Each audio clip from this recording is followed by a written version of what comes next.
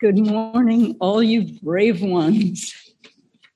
You came out on a day where the high is supposed to be in the 40s. What country is this? What state is this? Wow. I just so want to stay in that worship time.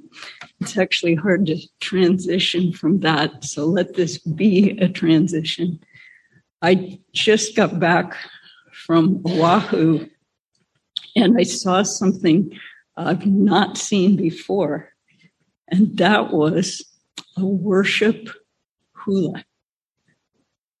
It was so beautiful. We were at Honolulu Christian Church, and the worship team there wrote their own beautiful worship song in Hawaiian, and for us mainlanders put the words up in English, but three young women got up in front and did this wonderful hula with motions just in perfect sync with the words. And I asked them, I would love to show it to you. So I asked them if I could get a video recording of it, and we'll see what happens. They're going to try to send me one. It was something brand new, something they had just, in fact, the three gals, I talked to them afterwards, they had just learned it. They'd only practiced a few times, but it looked like they'd been doing it for a long time. So it was just powered by the Holy Spirit, and what a sweet experience that was. So today, this is the last section of Romans leading up to this beautiful pinnacle of chapter 8. Chapter 8 is like the treasure chest of the book. It's just so important. It's crucially important. Today is like, have you ever gone on a stiff hike and you're almost at the summit and you got that last little stretch to go? That's sometimes the hardest part of the hike. There's also an interesting expression. One theologian describes chapters 5 through 8 of the book of Romans as this masterful symphony. But like any symphony, this one has 4 movements. Some can have more. But anyway, in the third movement, you get the tension, the buildup to the climactic resolution. And we're at that third movement here in 7. So if you read this chapter and you kind of went, wait a minute, I think I need to read that again. And then you read it again and you said, wait a minute, I think I need to read this chapter again. I'm with you. I did the same thing, okay? And part of the issue is that you have to hear some difficult things before you can hear the relief, the great things that are coming. Now, one of the confusing things is that we forget that we come to the text with all this background knowledge. We have read the New Testament. We have read the stories of Jesus' teaching. We've read the Sermon on the Mount. And what does he express in the Sermon on the Mount? He lets them know how critically they've misunderstood the point of the law. Okay, so these are people who he's writing to people who don't know that. In fact, Paul himself wasn't there to hear the Sermon on the Mount. He's learning from Jesus himself and from, obviously, his interaction with the disciples who walked with Jesus. So realize that as you wonder why Paul is taking so long and so many words to try to explain his points, he's dealing with an audience that's coming from a place without having had all that support that you and I have had for our whole Christian lives. So some of the things that we get hung up on here, we forget that these people couldn't have known in advance. Why did, so let me back up for a bit, because a large part of this chapter goes back to, this section that I'm teaching on actually goes back to last week's lesson, some key parts that come just before verse 7. So this is important. He says, "My brothers, you also died to the law through the body of Christ, that you might belong to another, to him who was raised from the dead." Now here's the key words, "in order that we might bear fruit to God." So we have now been changed from trying to please God through our obedience to the law. We are now looking forward to bearing fruit that pleases God. Now, the question that comes up for these people is the same kind of question that remember the rich young ruler who came to Jesus, and he's like, he called Jesus good, and Jesus said, "Hey, no one's good but God." And he didn't pursue that line of questioning. He just went right to the next question. And what was his question? Same one that comes out of our human nature. Okay, what do I need to do? What can I do to be saved? And what did Jesus respond? He talked about the law, just testing his heart to see where he's come from. Oh yeah, I've been keeping the law. He thought he had been keeping the law, didn't he? And then Jesus said, "Sell everything, give it to the poor." And he's like, "Wait a minute. Wait just a minute." The whole point that Jesus was making there is you don't understand your attachment to things, and your idea of salvation is all about doing, going through the list. Now, we can forgive a person raised in Judaism for thinking that way. That's unfortunately how they understood the law, that they could somehow please God by doing everything on the list. But none of us can do the first thing on the list. We can't. We just can't in our own strength. And that's been the whole point that Paul has been reiterating through this book. You cannot be justified before God by what you do. In fact, his point to the rich young ruler wasn't that he honestly expected the guy to go out, sell everything he had, and follow Jesus. He knew the man's heart, and he knew where his attachments were. And so that's what he was trying to pinpoint when he spoke to him. It's like, where is your attachment? Do you think you can please God by your actions?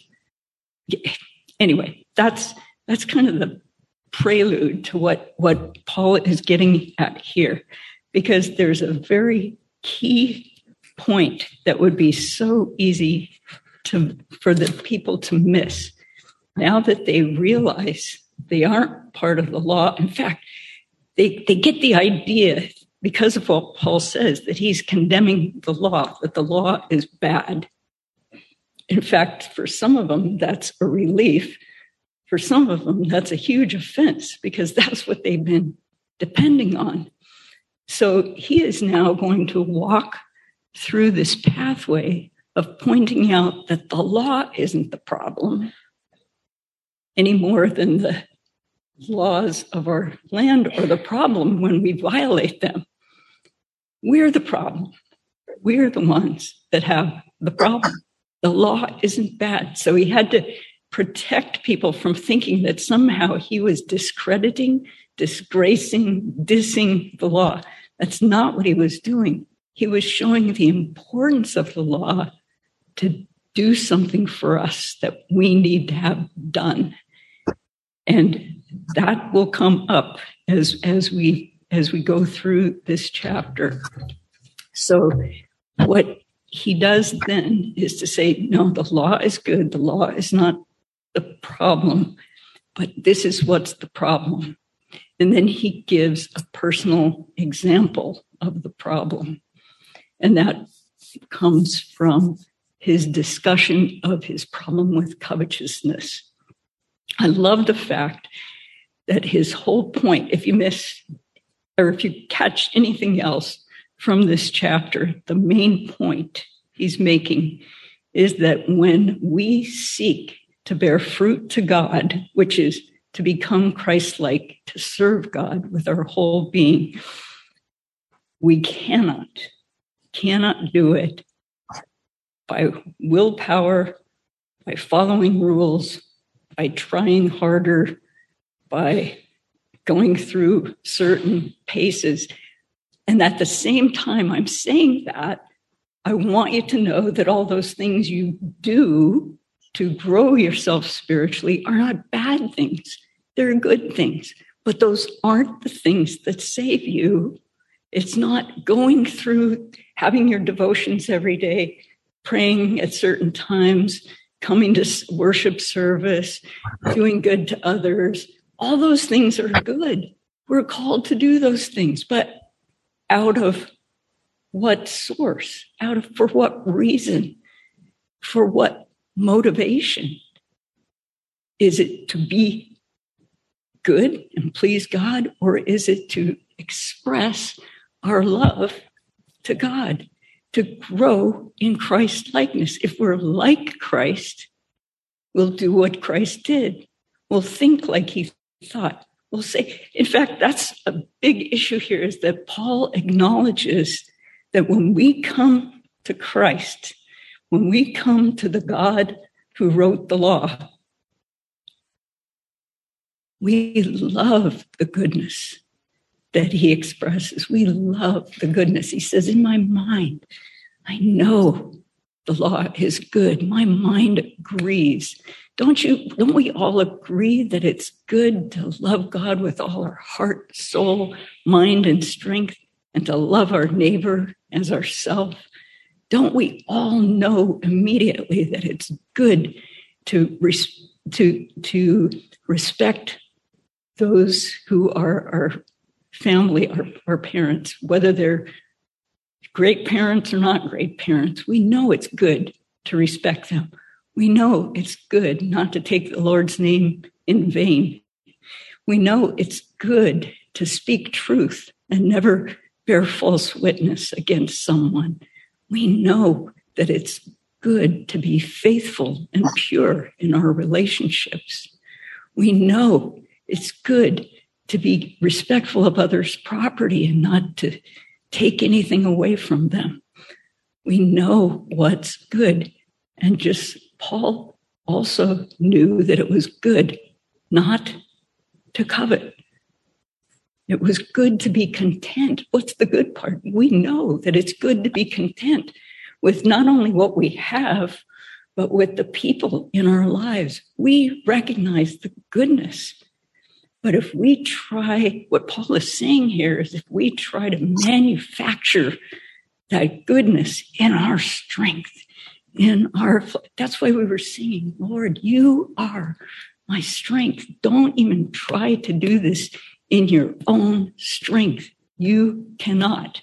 But he didn't want to do that. He didn't want to say, you, look at you. You didn't do. He says, okay, I'm going to be the one to show you what it's like when you know something's wrong and you know the right thing to do, but as soon as it gets in your head, it's there. He tried to not covet. He got to that part of the law where it's really obvious that it's not external behavior. This is internal stuff, the stuff that Jesus pointed out in the Sermon on the Mount. Here it is.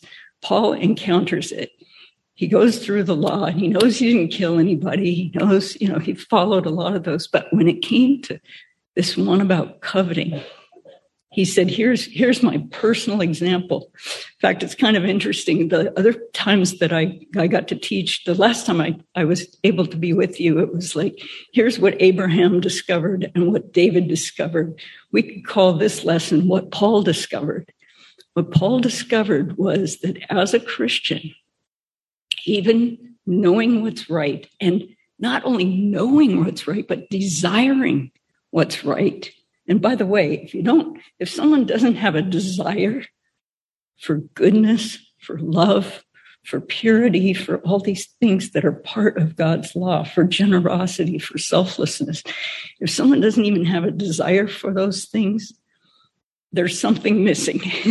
They probably don't yet have a relationship with Jesus. But if that desire is there and you can see that desire and you know it's the hunger of their heart, they are in Christ, even if their behavior doesn't quite match it yet.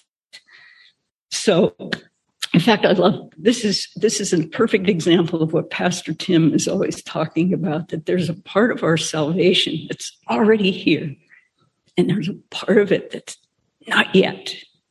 So the part that's already here is what we call justification. That's what Paul's been talking about in the early chapters. You're not justified by anything you do. But here's the problem.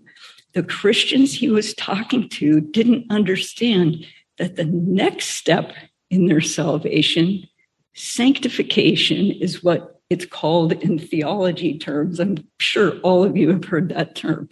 But let's give it a simpler term, and that's growth into Christ likeness. That also is in this category of not being, that's something you cannot do. But as a Christian, it's something you grapple with. When you weren't a Christian, you did something that violated your conscience, and you could shrug it off, look at the next person and say, well, they're even worse, so I'm okay, right? But as a Christian, things have now changed. You know, in your heart of hearts. This is so significant. So when we come to Christ, we do have this new mind, the mind that agrees with God, that agrees with what's right, and even wants to do what's right. That, that doesn't come from flesh and blood. But you know that there's also in Ephesians that verse that says, keep renewing your mind. This is not a one-time deal. Now you have a new way of thinking. You have a new agreement with what's good. But it's a process of ongoing renewal. It's not a one-time thing. Your justification, that's a one-time thing. Some of you know in your life when that moment happened. Some of you may not know in your life when that moment happened, but you know you're justified. But here's this next phase that is a process that continues from the time you get this new mind to the time you're actually in your new what? Yes, I heard you say it. Notice, we're still in the same body we were in when we gave our lives to Christ. Does your body instantly change when you learn something new? Does it just, when someone told you how to use your computer or your cell phone, did you automatically, like my little boys did, pick it up out of the box and just, frankly, I took so much time because as much as I knew all the steps to do to get this phone working or to get this computer working, I could not do it. It took so much practice because it wasn't embedded in my body, in my actions. So to me, this is a huge call for us to be patient with ourselves and with each other. And notice what we get to here where Paul says, he cries out because he knows he's not supposed to covet. But he knows in many situations, for example, what's the right thing to do. Just like you and I do. Many situations we're in, we know the right thing to do. But we don't do it. Something else comes out. How many times have I told myself, do not criticize your husband's driving? Do not tell him that he's supposed to be in the right lane, to turn right. I can tell myself that all day and all night. And once in a while, I'm able to sit there and keep my mouth shut. But most of the time, I say, honey, I'll drive. And that takes care of the issue because there's a gap. There's a gap between knowing what's good and being able to do it. So we all have to face our weakness. But at times, and he's concerned about these young believers. These are young Christians. He's concerned. And when they get to those moments where they see, they recognize, as he did, oh no, I can't do what I know to be right. That's when he cries out. He cries out. Do we cry out when we actually face our own weakness, our own incapacity? Notice he cries out, not, what can I do? He cries out, who can help me? Who can help me? And the word for wretched, here's another thing that may get a little confusing about this passage. When we think of wretchedness, we may not have the Greek meaning of the word in mind because part of the meaning of wretchedness is frustration, discouragement, almost a sense of despair, like I can't do this. Why? And Paul is asking us not to stay there at that moment of wretchedness. And we all, if we don't have those moments of frustration with ourselves, we're maybe not as committed to growth as we really want to be. And maybe we're not ready to face some of those things, but there need to be those moments. It's not a constant state of, you're not called to live in a state of discouragement over your incapacity to be like Jesus. That is not the point of this passage. But the point of this passage is when you become aware of how far short of Jesus' loving character you fall, when you have been unloving, when you have been selfish, when you have been covetous, when you have been frustrated as can be with someone who's not treating you right, or whatever those things are, when you get to that point, you need to cry out, who can rescue me from this? And do you think you'll get an answer? Of course you will. Of course you will, because we live in his love. We live in his presence. We live in his goodness. So don't stop crying out and don't stop receiving the help. Now, this is kind of a preview. You're going to get into the beauty of the help that he provides in chapter 8. And I'm trying so hard not to go there because I want to go there because that's where you get the, this is how it works.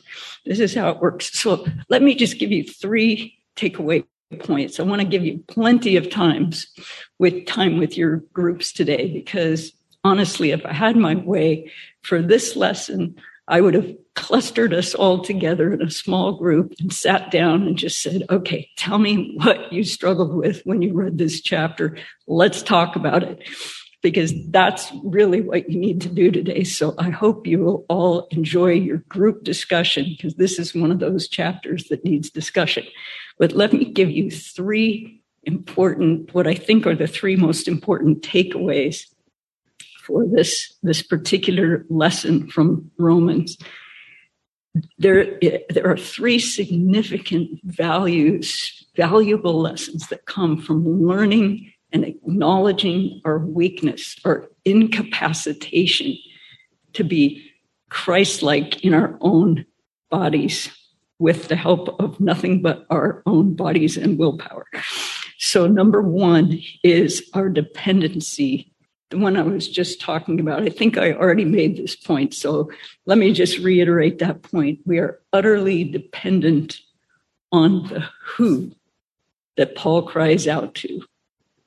And that who will be discussed in much more depth when you get into chapter 8. Second, there's always restored hope after failure. That the who will always restore your hope. You are not done. You are not finished when you blow it, when you fall short, when you're unloving. You just keep going forward because of what you'll learn in the next chapter. A little preview again. But the third thing, and perhaps this is the most important thing of all, the third thing is that knowing our weakness helps us gain the humility we need toward those who are struggling. The humility we need to show love and to be accepting and patient with those who are struggling. Because if we live by this chapter, we'll recognize that we are in the same boat as they are. They are struggling with different things. They may have grown up or lived in an environment that did not prepare them to live the Christian life. Those of you who grew up in godly homes, you still have things to struggle with and purification and growth that needs to happen because none of you is fully like Jesus yet, or you wouldn't be here this morning. You'd be with him, okay?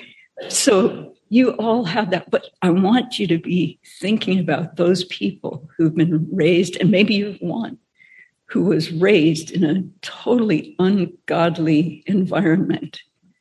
You became conditioned to see and hear things that didn't even trouble you. And now you recognize you need Christ. You give your life to him. And some of those old habits of thought and behavior are still with you. And how well do we identify with those people where they are? I met a young lady 4 or 5 days ago who has been first an atheist, then in a same-sex relationship, and then a pursuit of Islam because of the guilt. It's a very complicated past. And she has tattoos and things, and she has mannerisms that I'm telling you, when I observed the Christians around her, you can imagine how difficult it was and is for some of the Christians in this gathering we were part of to approach, embrace, communicate.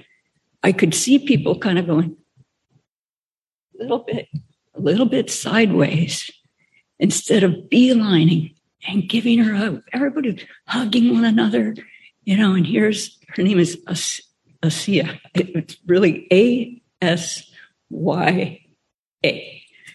Asya. And she was so hungry to be loved and accepted and approved and cared for. But I could tell people had a hard time. We all would have had probably a little bit of a challenge in just seeing through the exterior markings. The mannerisms were still quite strange. She's very, very thin and very tiny. And anyway, I just say that because I realize if we don't understand that we're in the same boat with Asiya, struggling to understand what it means to walk with Christ, struggling to know that we're loved and accepted, struggling to be what we want to be in him, we may miss a chance to love someone who needs the love of Jesus. So that was, to me, the biggest takeaway from this chapter. And I hope that's the takeaway that impacts you most thoroughly as you walk with Jesus, as you take your frustrations to him, as you celebrate growth when you see it. I mean, I'm learning not that my husband isn't to blame for everything that goes wrong in our home. And so once in a while, when I say, honey, that was my fault. That was the Spirit of God. He moved me to say and take the right attitude. And I can rejoice. I can celebrate in those moments. And if you're not married, you don't have a spouse, you have maybe a friend, a neighbor, a sister, a brother, a pet, somebody that you can practice your growth with and celebrate those steps of growth. But keep crying out. Okay? We're in it together.